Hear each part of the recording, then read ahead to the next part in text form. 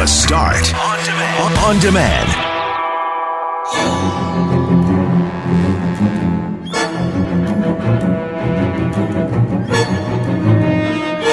On this Friday the 13th edition of the podcast, we are going to talk about two Winnipeggers who were attacked near downtown, and one of them fought back. He spoke to Global News. You will hear the fire and passion in his voice. A fight is brewing over what to do with the Everett Mansion on Wellington Crescent, located at 514 Wellington Crescent. Some want it to be preserved as a heritage site, while others want to tear it down and build some condos. We learned today that Winnipeg Jets defenseman Dustin Byfuglien has been granted a personal leave of absence, and we'll talk about the sounds that annoy us. I'm Brett McGarry, alongside Greg Mackling and Loren McNabb. We are Mackling, McGarry, and McNabb, and this is the Friday the 13th podcast for The Start.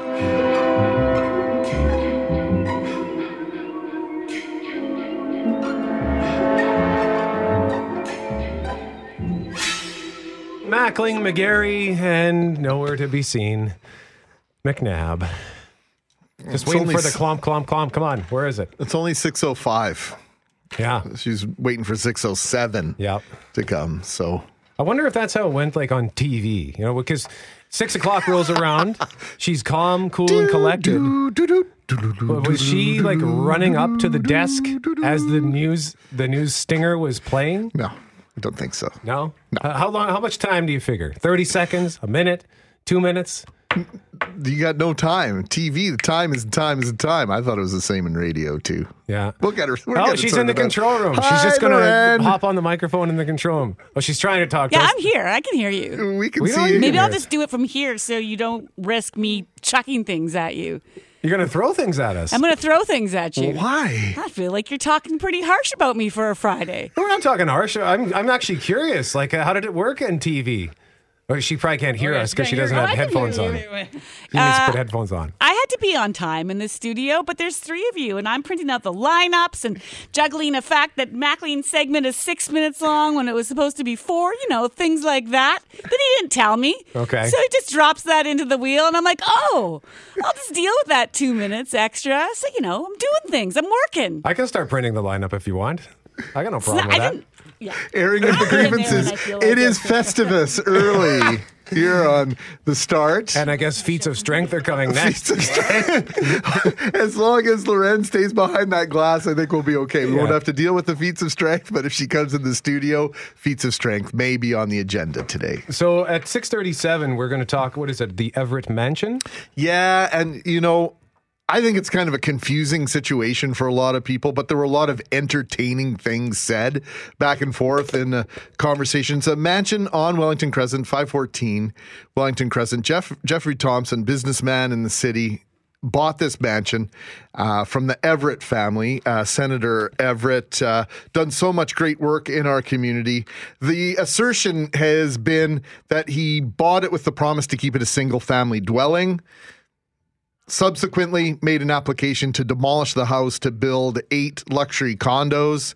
The neighborhood not very happy about that. You may recall back in June that people from that neighborhood, from River Heights, actually blocked demolition equipment from going onto the site. So they were successful in halting the scheduled demolition, and appeal had been filed, and that appeal was heard yesterday, and there was a ruling made. Oh, wow. Okay. So looking forward to that, because it's a neat looking old mansion. When I used to walk to work, when we did our afternoon shift, I would often walk to work. So I'd walk from Corydon and Harrow, up Harrow, just straight across Academy to Wellington Crescent, and just the old houses on that street, man. Like there was that one big one that burned to the ground, and that was a real shame because it was so beautiful. So the idea that one of these, when you see these old houses go down, there's a part of me that's kind of sad. It's a piece of Winnipeg's history. But then there's also that part, and yes, I've arrived. Hi, Loren. There's also that part, too, where where's the balance in preserving the heritage of a city and also moving forward? And so the argument, I could see myself say you're elected to City Hall, you're torn between moving forward and keeping things preserved. And I don't know where you'd end up every single time twice a year, someone's at City Hall saying, please don't tear down this building that's beautiful, right? Yeah, and then that's why it's a point of contention, because there are people that don't own the property that feel a connection to it, that feel it's a part of our heritage, part of our history, part of the landscape of what's been in your backyard or your front yard for years and years. And we're averse to change, but sometimes there is a reason for that. And there is a compelling argument to be made for preserving certain buildings. But there is, I think, the word balance that you used, Loren, that needs to be struck here in order to move the city forward, because that's valuable property. Lots of more people clamoring to live closer to the city center. And if you go to Vancouver, if you go to Toronto, if you go to Calgary, very intensive redevelopment of these older neighborhoods, regardless of whether or not they're 25-foot lots, 50-foot lots, or if they're mansion-like estate lots. This is just sort of the future of big cities where people who have the means would like to live closer to the city, but they don't want to live in a 120 or 130-year house. They want to live in a brand new home. And so there's a market for that. And there will be people attempting to take advantage of that portion of the market and those consumers. Worth pointing out as well, the route that I walked, I did not walk past this particular property, 514, because it's south of Academy, right across the street from 529 Wellington. But I have often walked past this home and wondered, like, what's going on there. So, because it becomes an eyesore, too. Kind of, yeah. Right? You sort of wonder, like, is no one there, or can they not afford to keep up the home? So I do appreciate the need to, if no one's using the house, take it down, put something new up. And there was a couple of years ago, there was that consternation about that property that Ventura wanted to develop at Harrow and McMillan. And that was an empty lot. It was just a field of weeds. It was gross. That's another part of the problem. You have this development. Someone comes in and says they want a development. Nothing's being done there. And then we have the debate again. And then I don't mind debating it. But if you keep opposing things, the lots stay empty. You look at the St. Charles Hotel, downtown Winnipeg,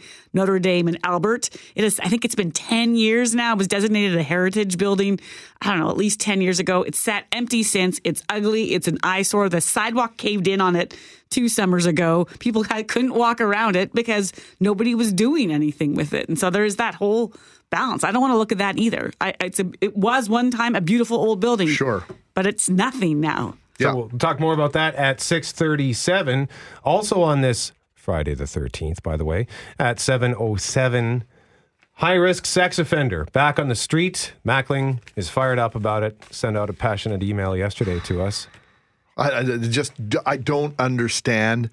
I guess I have enough comprehension of the law that I do understand the logistics of how this happens, but as a citizen, as a father, I get infuriated when I see people coming back on the street that have such a long list, such a long history of criminal activity, and we continually re-release these people back into society. They continue to commit crimes, and it's just this revolving door that so many of us are frustrated with. So hopefully we can get some answers as to either what we can do to stop the revolving door or better understand why it takes place in the first place. I'm going to play a little audio at 6:35 just to tee that up. It's a story that we've done in the past. As soon as Greg sent that out, I said... The same person, not just in a general sense. No, I said, Greg, this guy, we've been talking about this. For me to get fired we've been up talking like about this guy for years. His name comes up at least twice a year, either because he's coming out of prison or he's violated a parole condition. And they've rearrested They're him. looking for him, and now we've arrested him, and we're putting him back in. So just this whole nature of what's in the best interest of not just your safety, but your dollars, that seems like a huge waste of resources, too. A fight has been brewing, speaking of things that are dilemmas, over the fate of a Grand Winnipeg home with a long history, which was slated to be demolished in early June of this year. The 110-year-old mansion at 514 Wellington Crescent has attracted a group of concerned citizens hoping the city would revoke the demolition permit issued for the property. You will remember that people showed up and blocked the demolition effort scheduled for June 7th. The building, also known as the Gordon House, we've heard it referred to as the Everett Mansion, after its original owner, businessman James T. Gordon, was set to be demolished in order to make room for condos. That decision made by the city went to appeal yesterday. Here's a montage of guests, all of whom joined Richard and Julie on the news yesterday afternoon, trying to sort this all out.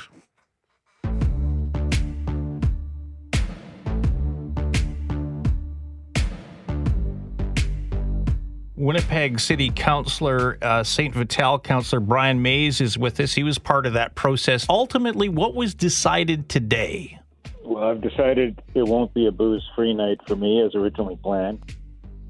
The appeal lost on a 2-2 vote. The appeal was against a decision made by city staff to invoke a heritage status for a district of a couple of hundred homes, one of which was 514 Wellington.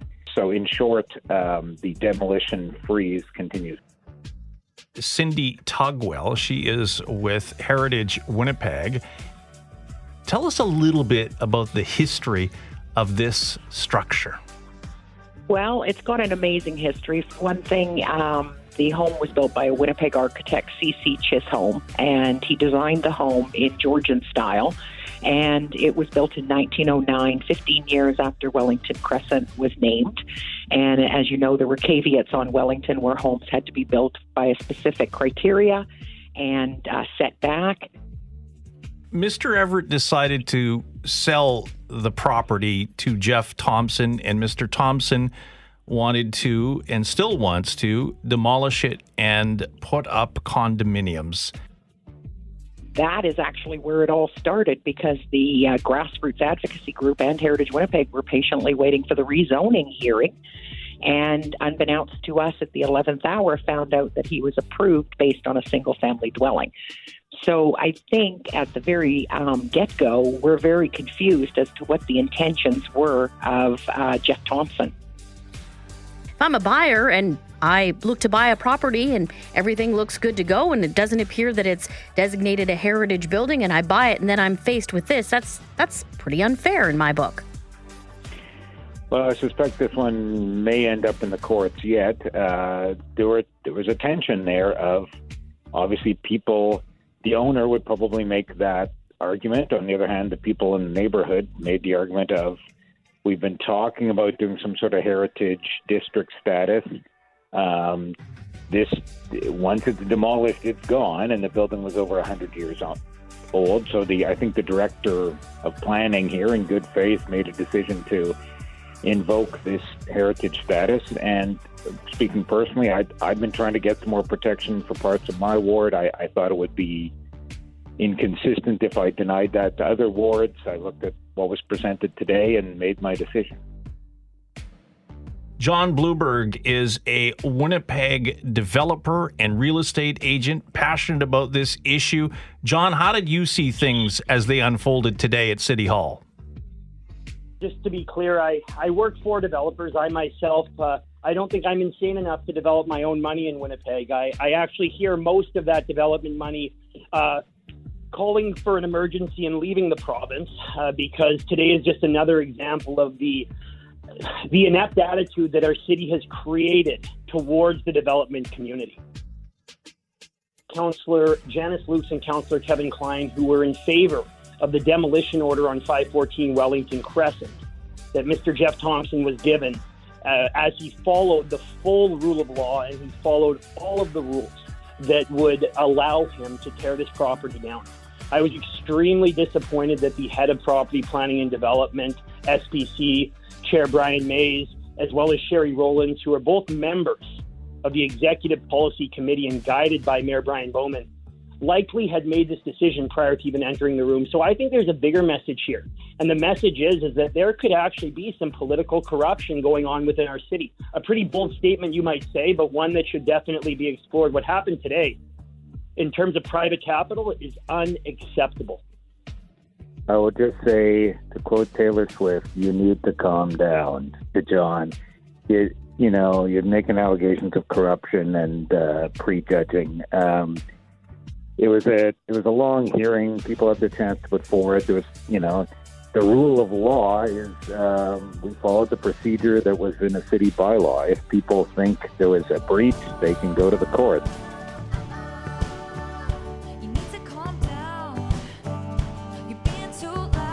So now you guys know why I was listening to Taylor Swift for 40 minutes this morning. At least you could hear it in the background. I wondered. The process continues with appeals and perhaps court challenges ahead. We welcome your feedback. We've already been receiving it at 780-6868. Yeah, and we had a text message that came in a little while ago saying, good morning, the house is right next to the exit driveway beside St. Mary's Academy. The house is still pristine and impeccably kept on a day-to-day basis. The only eyesore is that demolition company fence surrounding it. There has been someone living/occupying the house on a regular basis. I and my daughter, whom you know, S.M. Bako, who was an author that I think you guys spoke to her one day when I was off this year, graduated from there in 2007 and I in 1969. Samantha goes there on a regular basis, acting as a mentor to today's students at SMA. This is not a case of an old, rundown, derelict home. Far from it. It is rich in Winnipeg's history, even having a complete ballroom on the top floor, mentioned in the long history of SMA. That from Tricia. Tricia, thank you for that feedback. A ballroom in the house. I'm sure it's amazing. I think something has to be put in place, though, that if you own that building and you can't develop it, then can you put it up for sale? And if it doesn't sell in a certain amount of time, then can you revisit the conversation? Because at some point, something has to happen to keep it either to its current status and glory or move on. Yeah, it's always easy to judge what other people should do with their money and their property. And Loren, we were talking about this off air. I used to own what would be considered a heritage building in Minnedosa. It was over 100 years old when I bought it. Nobody in Minnedosa was interested in purchasing that building. There was zero interest. When I purchased it, people wondered what I was up to. Why did you buy it? But if you had torn that down, had I announced intentions to tear that building down, people would have been up one side of me and down the other, as my mom used to say. No one wanted it, but they want the say in how to keep Correct. it, use it, or sell it. Hey, want to hear the most annoying sound in the world?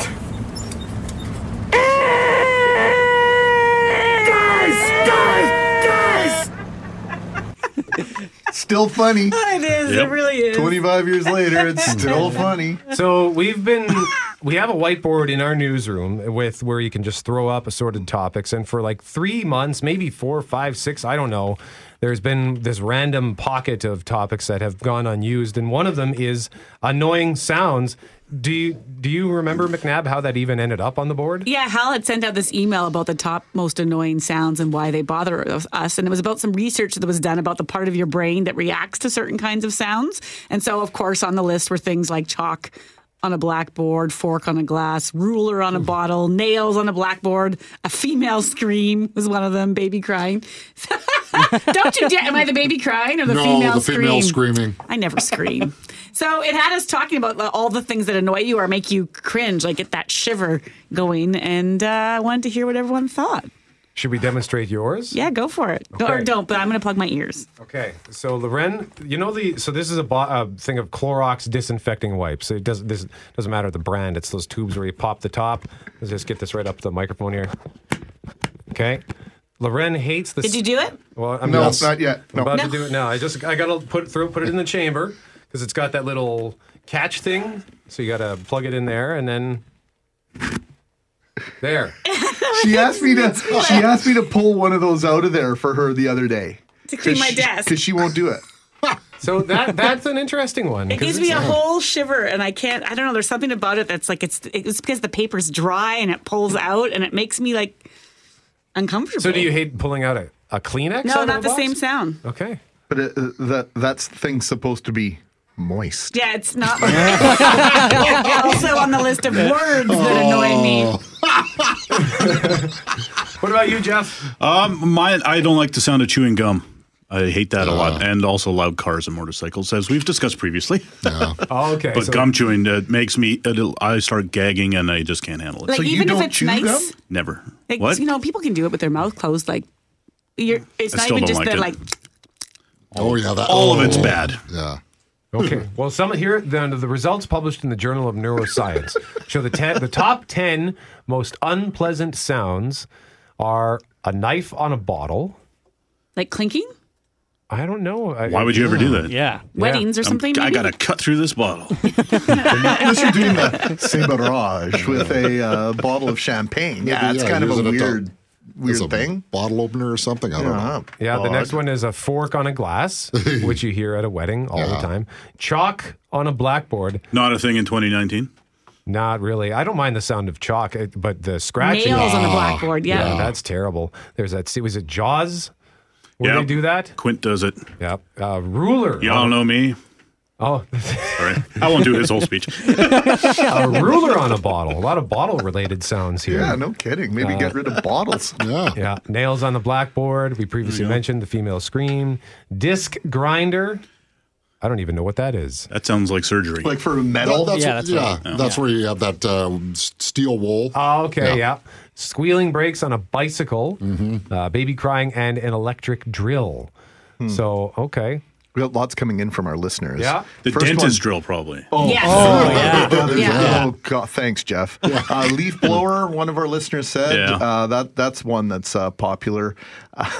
My nephew, with their high-pitched squeal, screams for no reason. People chewing, says Shauna. Dave's is great. Mosquito buzzing around your head while trying to sleep. Yeah. Yes. That's a Manitoba answer, if ever there was one. Oh, that is so. And you got to get up and get it. Kelly, what's yours? Well, aside from hearing you cackle at 4:15 in the morning, exactly. Neighbors who put their dogs out on a Saturday morning and then go back to bed. Yeah. 15 seconds. I remember when we lived in Charleswood, how my wife didn't start a fight, but she would get up out of bed, go to the back door, Buddy, shut up! Buddy was the name of the dog that was perpendicular across the backyard. Not even your dog. No. Yeah. How about this one, Kelly? You might remember this one. That is the Edmonton Oilers goal horn. It is the sound of defeat and disappointment of my youth as the Edmonton Oilers continually pounded the Winnipeg Jets into obliteration in the playoffs year after year after gosh darn year. I've got a weird one. For me, it's when somebody whispers like really close to my ear. For some reason, it jolts me. It jolts my leg. Oh my gosh. And my leg starts kicking. So I can't listen to the... That just means you're into it, No dude. sweet nothings for you, Jeff. No, it's weird, man. It's weird. Keep texting us 204-780-6868. I'm going in there right now. It was a warning to Manitobans that a sex offender with a lengthy criminal record had just been released from Headingley Prison. Winston George Thomas's first conviction was in 1999. In 2003, he was convicted for breaking into a woman's home and sexually assaulting her. In 2008, he was sentenced for sexually assaulting a 13-year-old. Since then, he's been in and out of prison for assaulting a peace officer, for crimes like aggravated assault, and, of course, violating his parole conditions. I was furious when I saw this. Outraged. Lots of superlatives come to mind. The fact that we get these news releases, Brett Loren, on a regular basis is one thing, and you sort of become immune to them at a certain point. But I took the time to read this, because it was unbelievable how long this list of convictions and the things that this man has done over the years is outrageous, and the fact that he's back on the streets has me absolutely fuming. So Scott Newman is a criminal defense lawyer. He is not Winston George Thomas's lawyer, to be clear, but he is someone who understands the system, and he joins us now to answer some of our questions. Good morning, Scott.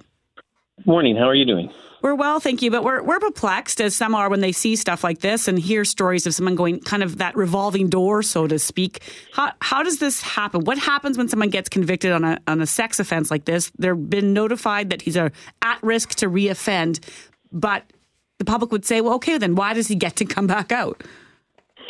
Well, there's a lot of different tools that the justice system has to deal with individuals that pose a risk.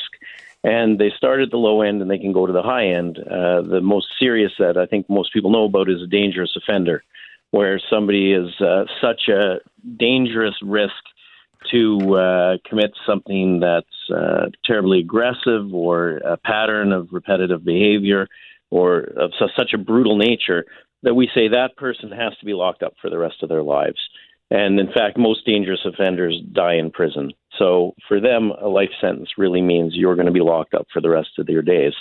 But we as a society, I think, say that's really the last resort. We don't want to pull that as the first club out of the bag. We've got to be really sure that before we send somebody to jail for the rest of their lives, that we're sure that this is the person that needs to be locked up for the rest of their lives. When the criminal justice system itself, and I don't know who this comes from. I don't know if it's the police that write this up, Scott, or if this is comes from somewhere else. But this is what it says with relations to this individual. And I know you don't want to talk about this particular case, but in a general sense. This individual is a convicted sex offender and is considered a high risk to reoffend in a sexual and or sexually violent manner against all females, both adults and children. What more do we need to hear about an individual that says, okay, you are on the other side of that line and you're on the other side of that line permanently? Well, let's put it like this. What does high risk mean? High risk sounds bad.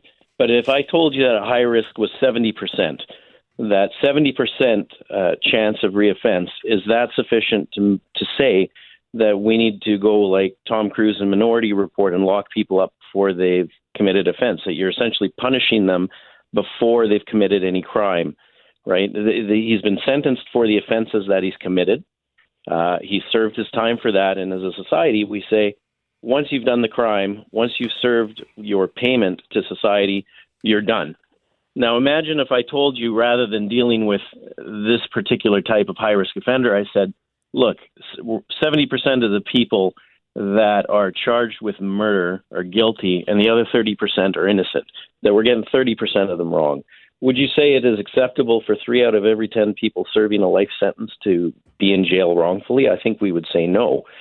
So out of 70% of these high-risk offenders, if you say 30% of them will never reoffend, are we going to send them to jail for the rest of their lives, not having committed an offense, knowing that 30% of these people will not commit any future offenses?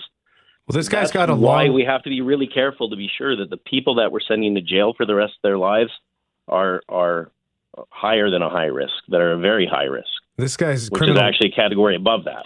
This guy's criminal history is quite extensive. Why are the sentences, when he does reoffend, why are the sentences not longer?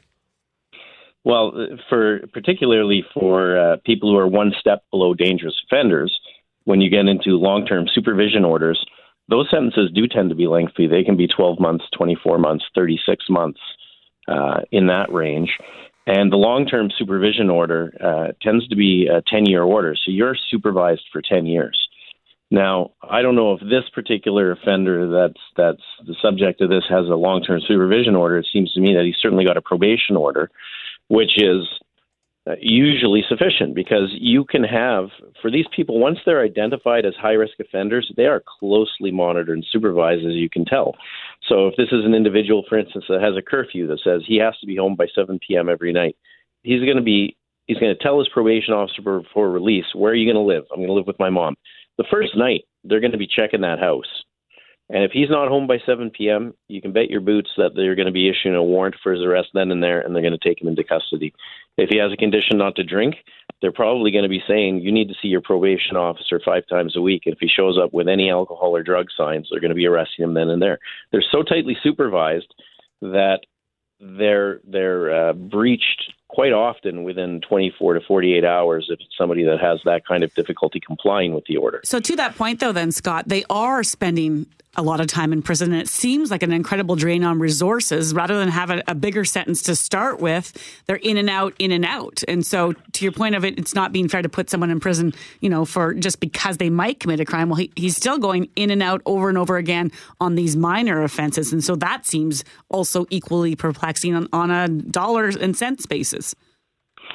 Well, it's better that we're actually sentencing him for breaches that he's committing, rather than giving him the big shot, in my view, and sending him to jail for the rest of his life, because incarcerating people is incredibly expensive. And I think you've seen that in the experience in the States with Texas, with California, with Nevada, who have all drawn back from 3 strikes legislation, saying if you commit 3 offenses, you're going to jail for the rest of their life, because it bankrupts the state, and it would do the same to us if we did that for everybody.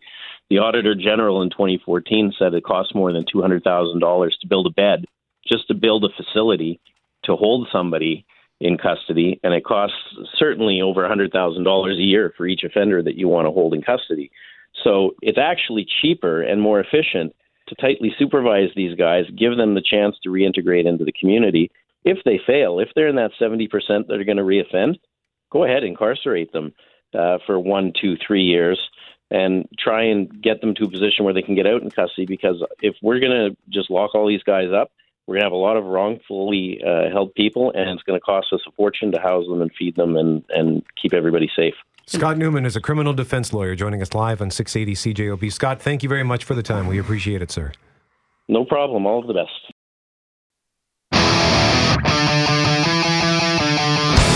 Yesterday, I got to go behind the scenes for a tour, and it was super neat.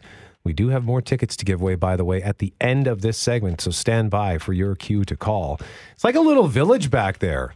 From the main entrance on the north side of the lot, it just looks like a big tent. But if you head around back, there is a huge assortment of trailers, and when you walk into the main tent from the back, there's a costume room, there's a little recreation area, there's an area where they can relax. Then you go through the curtain and into the arena. Isn't that part of a Megadeth song, Greg? You remember the song Crush 'Em? Into the arena. Yes, I like that. The lights. It's a great lyric. Good pull. Yeah.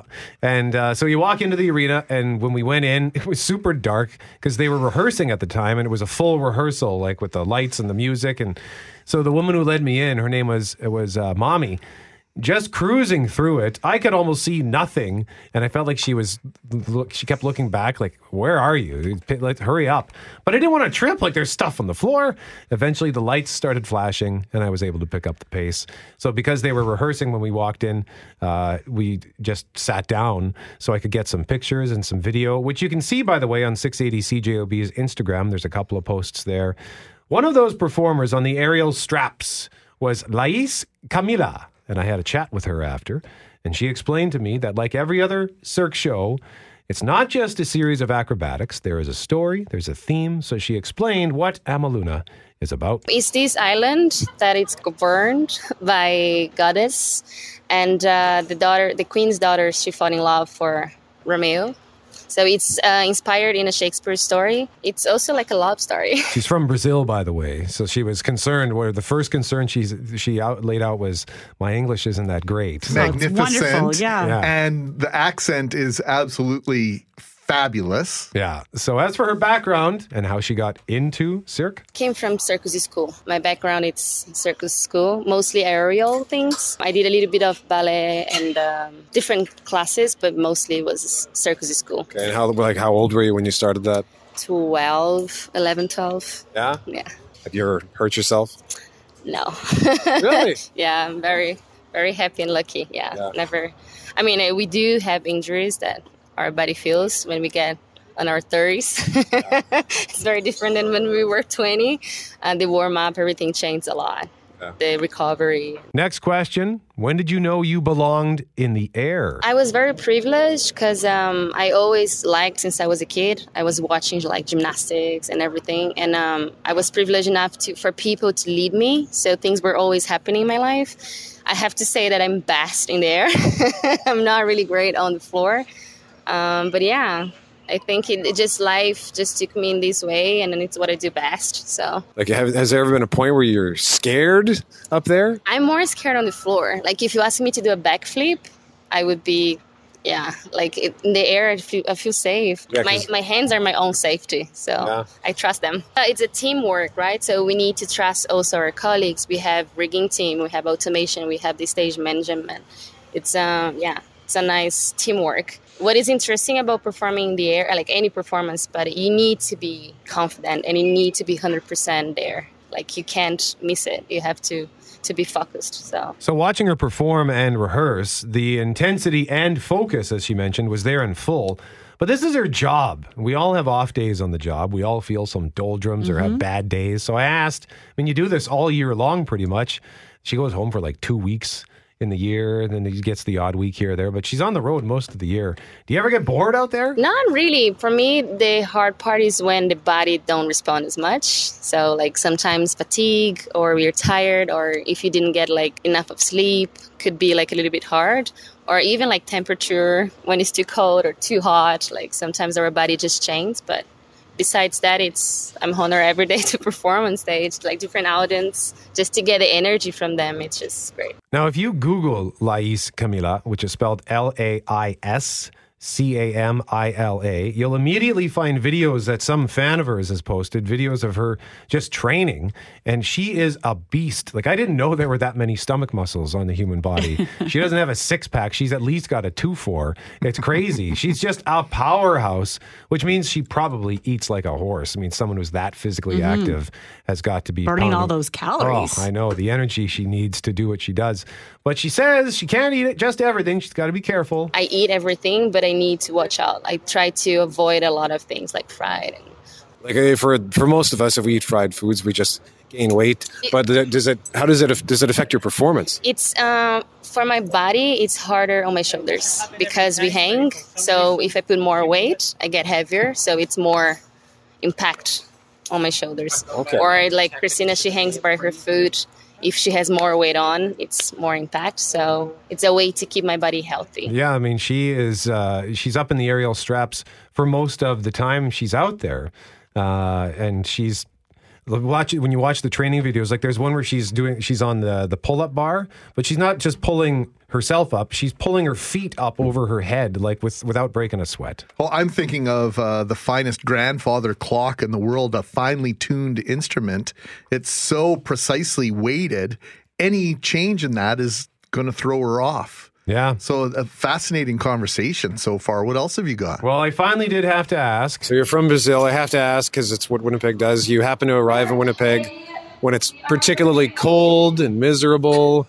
Is that what you had been told about coming here? Yeah. I have to say that winter is not my favorite weather. So. Oh, this isn't even close to winter. I know. But in Brazil, we have the lowest is like 5 degrees Celsius. So here is already 15. So this is my winter in Brazil. Oh. So I'm already feeling like a little bit miserable. Lais Camila on the aerial straps as a Valkyrie. She brings the storm to the stage. And you can see pictures and video of the rehearsal at 680 CJOB's Instagram. We would love for you to follow us there. And you can see her perform during the run of this show, which starts tomorrow, because you can win tickets right now if you can tell us at 204-780-6868. And I actually had a question in here, but I changed it. I changed the question. I'm going to keep the theme going from what we were doing earlier this week with the Las Vegas theme. In which hotel is the Cirque du Soleil show Zumanity? And Fortier, that's the question. I gave you that answer already. I had one in our script here, but the answer I gave you is the correct one. In which hotel is the show Zumanity? 204-780-6868 for your chance to win tickets to see Cirque du Soleil Amaluna. I'm glad you changed the question because I just about gave away the answer anyway. The question was going to be where's she from? Yeah. And I was just about to say, well, where she's from in Brazil. It's 24 degrees right now, but they are expecting rain tomorrow in Rio. And that really would have Greg McLean's the whole situation. Hold on. I did it to myself too. It would have McLean and McGarry the situation. It would have been a 3M mistake.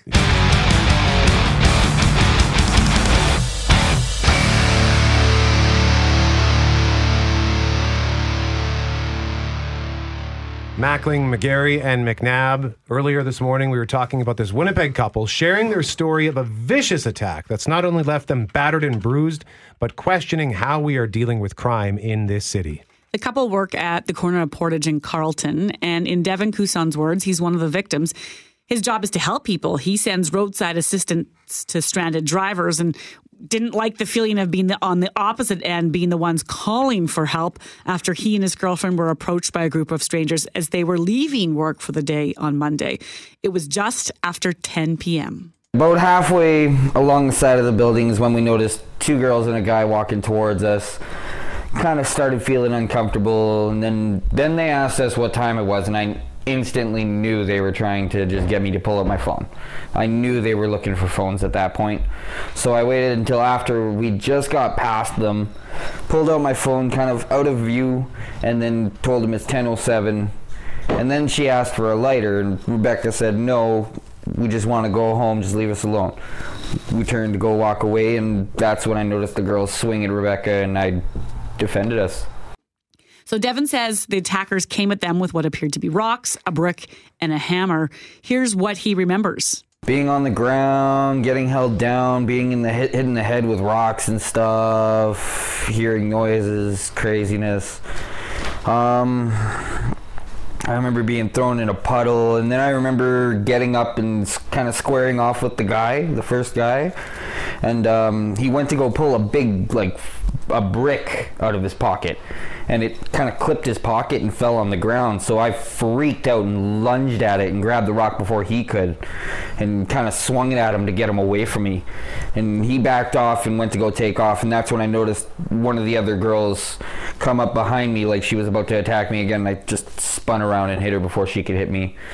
And she kept on coming at me. I hit her again. I think I hit her a total of 3 times, and finally she was on the ground. Every time she kept on trying to get up, I just would kick her down and say, "No, you're staying here until the cops get here.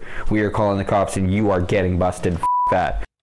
Obviously really angry there, and in that moment saying to himself, "You're not getting away from this," which is why he reacted the way he did. And thankfully he's doing okay. He's got a bruised eye, a blackened eye. He has bloodshot eyes. He was talking about a wrist that's too sore. He can't work. He obviously relies on a laptop and a computer, and his arm has been hurt in some way. So he'll be out for at least a few days. Not to mention the damage to your psyche. His girlfriend was telling Global News she obviously no longer feels safe doing her job at Portage and Carleton. So they're going to look at the options that are there. I think there's a safe sidewalk strategy you can take. Sometimes you can call the downtown. Biz has its own patrols. You can bring them in to walk you to and from your car. There's different things you can do. But it had me asking, A, how would you react in that moment?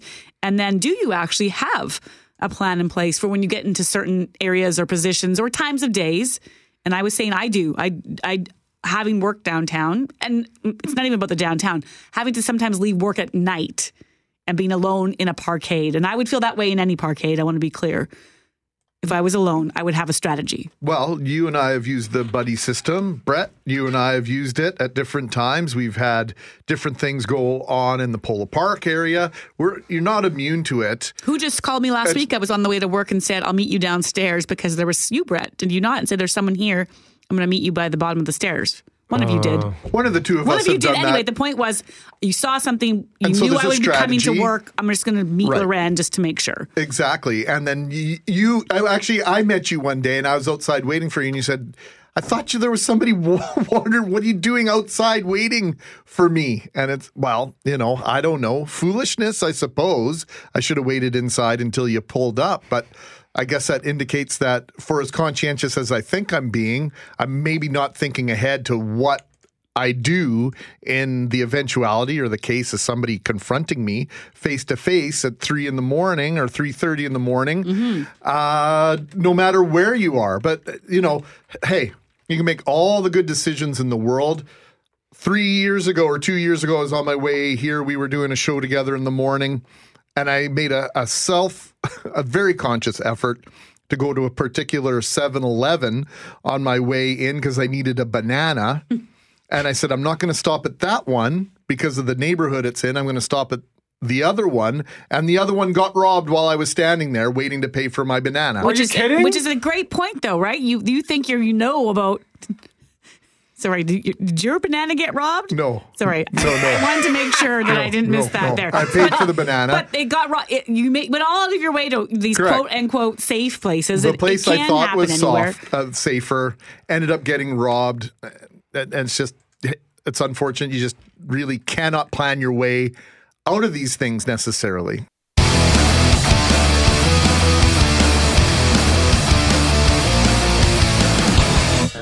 Yeah, you know what? You deal with it like injuries. So with Dustin, he missed half the season for us last year, and that's true of all players that and again, we may hit opening night and not have any of these, but all 3 guys back in the lineup. So we go out at camp, and we've got direction. We want to move the team in terms of style of play, and we also need to assess some of these new faces coming in and see where they fit.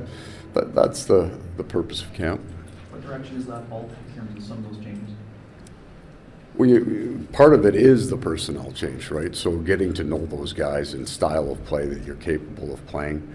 I don't think there's any secret the quality of our defensive game can improve. We felt it was really strong at times over the last 5 years, and then where you're talking about going from 5th to 15th in the NHL in terms of goals against in that area, you want to make there's an obvious area that you can get better. Winnipeg Jets head coach Paul Maurice, live on 680 CJOB. Kelly Moore joins us now in studio, Mackling, McGarry, and McNabb. Kelly, your reaction to what you just heard? Well, not surprising in the least that Paul Maurice would protect the privacy of his player, which every coach or general manager would do. It's said in true Paul Maurice fashion, nothing sinister is happening here. And the one point that he made, and I think it's something that probably we should probably talk about, and that is that for however long this lasts, one of the things about Dustin Byfuglien is, he has shown a great ability to be able to come back into a lineup after a lengthy absence from injury and play as if nothing ever happened. So I think Winnipeg Jet fans could probably certainly take some comfort in that.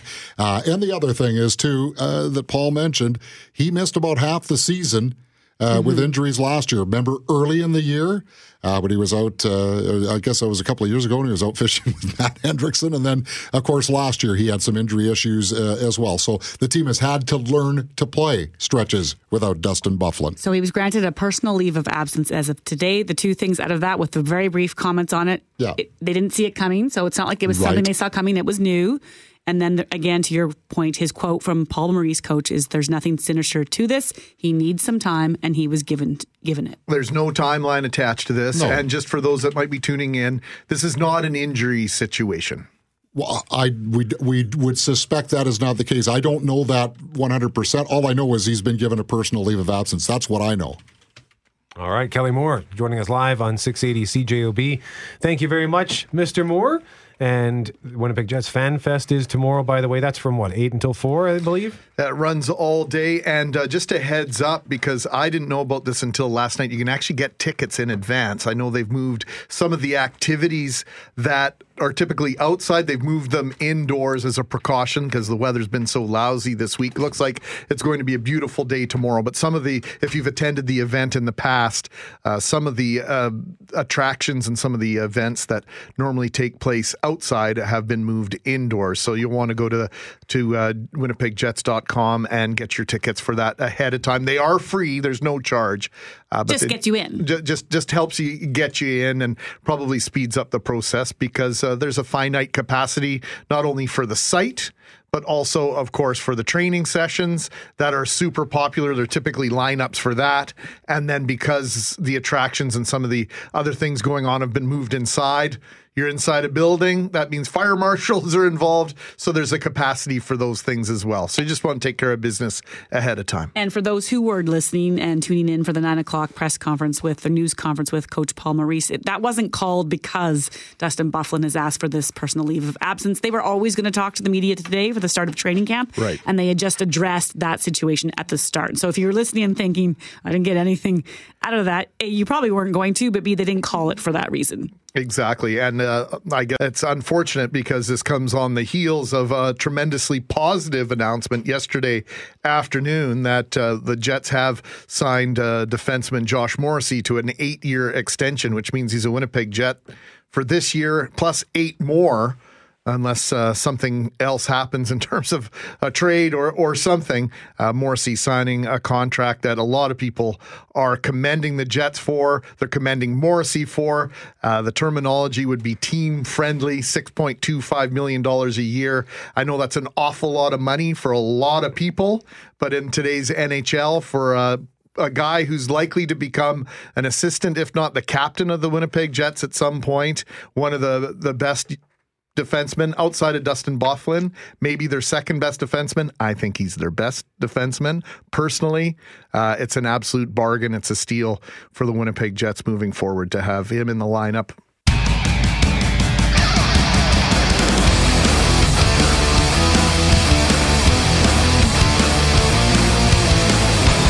We're very excited about this because we always like talking about Winnipeg's history.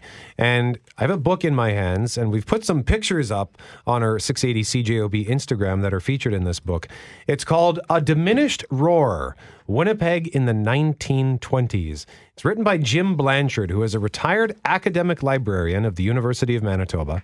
He served as a former president of the Manitoba Historical Society and is also the author of Winnipeg's Great War, A City Comes of Age, and Winnipeg 1912, and now he's written this book about the 1920s. Jim, welcome to the studio. Thank you very much for joining us today. Thank you for having me.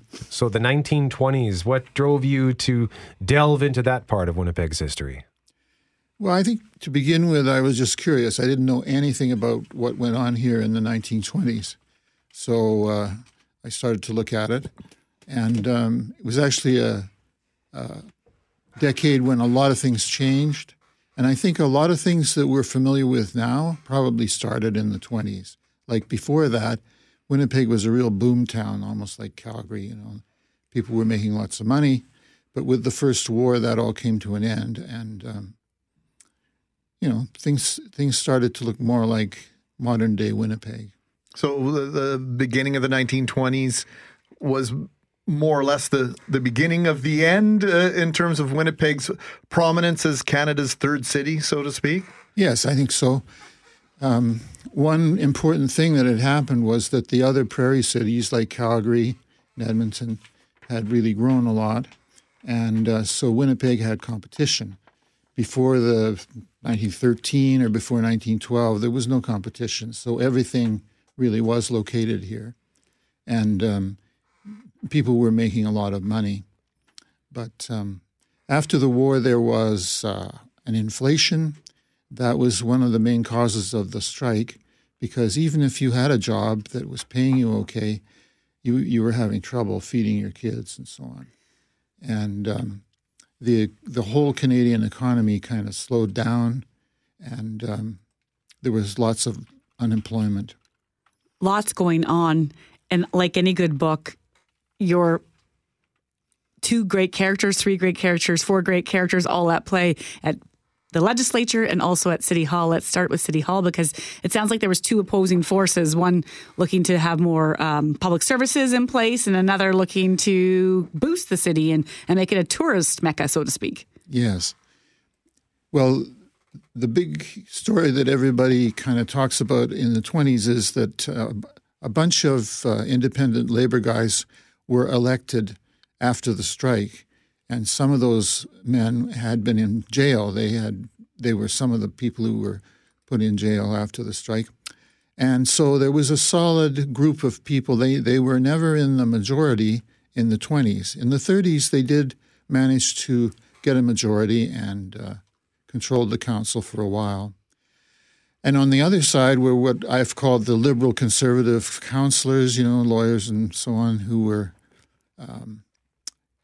representing the business community and were conservative. And there were several issues that these 2 groups fought over. One was the ownership of the street railway. The independent labor group, and Seymour Farmer was kind of the leader. He was the mayor for a couple of years. He was our first socialist mayor.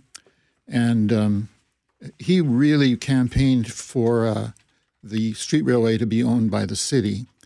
And he did some other things which were good things. He shepherded the work of building the what they called the standby plant. The city had a hydro system that the city owned, and the electricity was produced at Pointe du Bois, at the dam. That was the only dam we had then. But you needed a standby in case there was a storm, and there was a storm, big storm, that knocked down a lot of the hydro lines. And it took a while to get back online. And the private company, they had a standby plant down where the baseball diamond is now. And so they had a coal-powered... That was the steam plant, was it? Yeah. Yeah.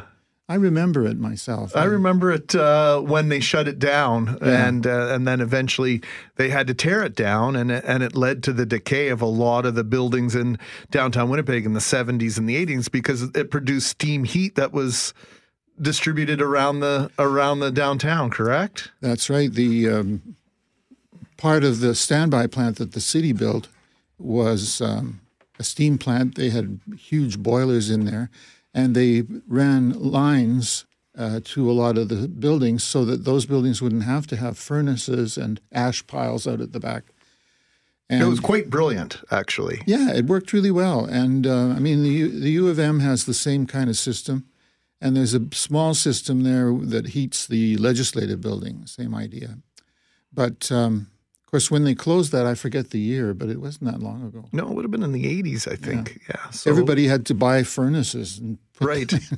So it caused a lot of consternation about the future of the buildings. But I might have sent you off track as I'm apt to do. I was about to even do the same, so keep going. It's fine. So Mayor Farmer obviously initiated this. This was sort of the backfill for Point Dubois, and then there was some change after that. What happened next? Well, I think towards the end of the 1920s, the private company, which was Winnipeg Electric, was a really successful company. And the business community always tried to protect it. They didn't want it to be bought by the city because it paid really good dividends. And I think they started to cooperate a little bit, which is a sensible thing to do. They made agreements about, okay, the private company is going to do the countryside and the city company is going to do the city. And they got together more. And there wasn't so much animosity and fighting.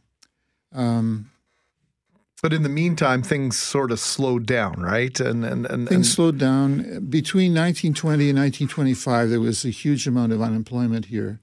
And one big driver was the fact that the price of wheat fell, as it will do. And one of the reasons it fell was that our customers in Europe couldn't afford to buy wheat from us. And but also Argentina and Australia and India all came online after the war. During the war, nobody wanted to ship grain on the ocean because they would get torpedoed. But then all our competitors were selling grain. So that's a disaster for Winnipeg, which completely depended on the wheat business.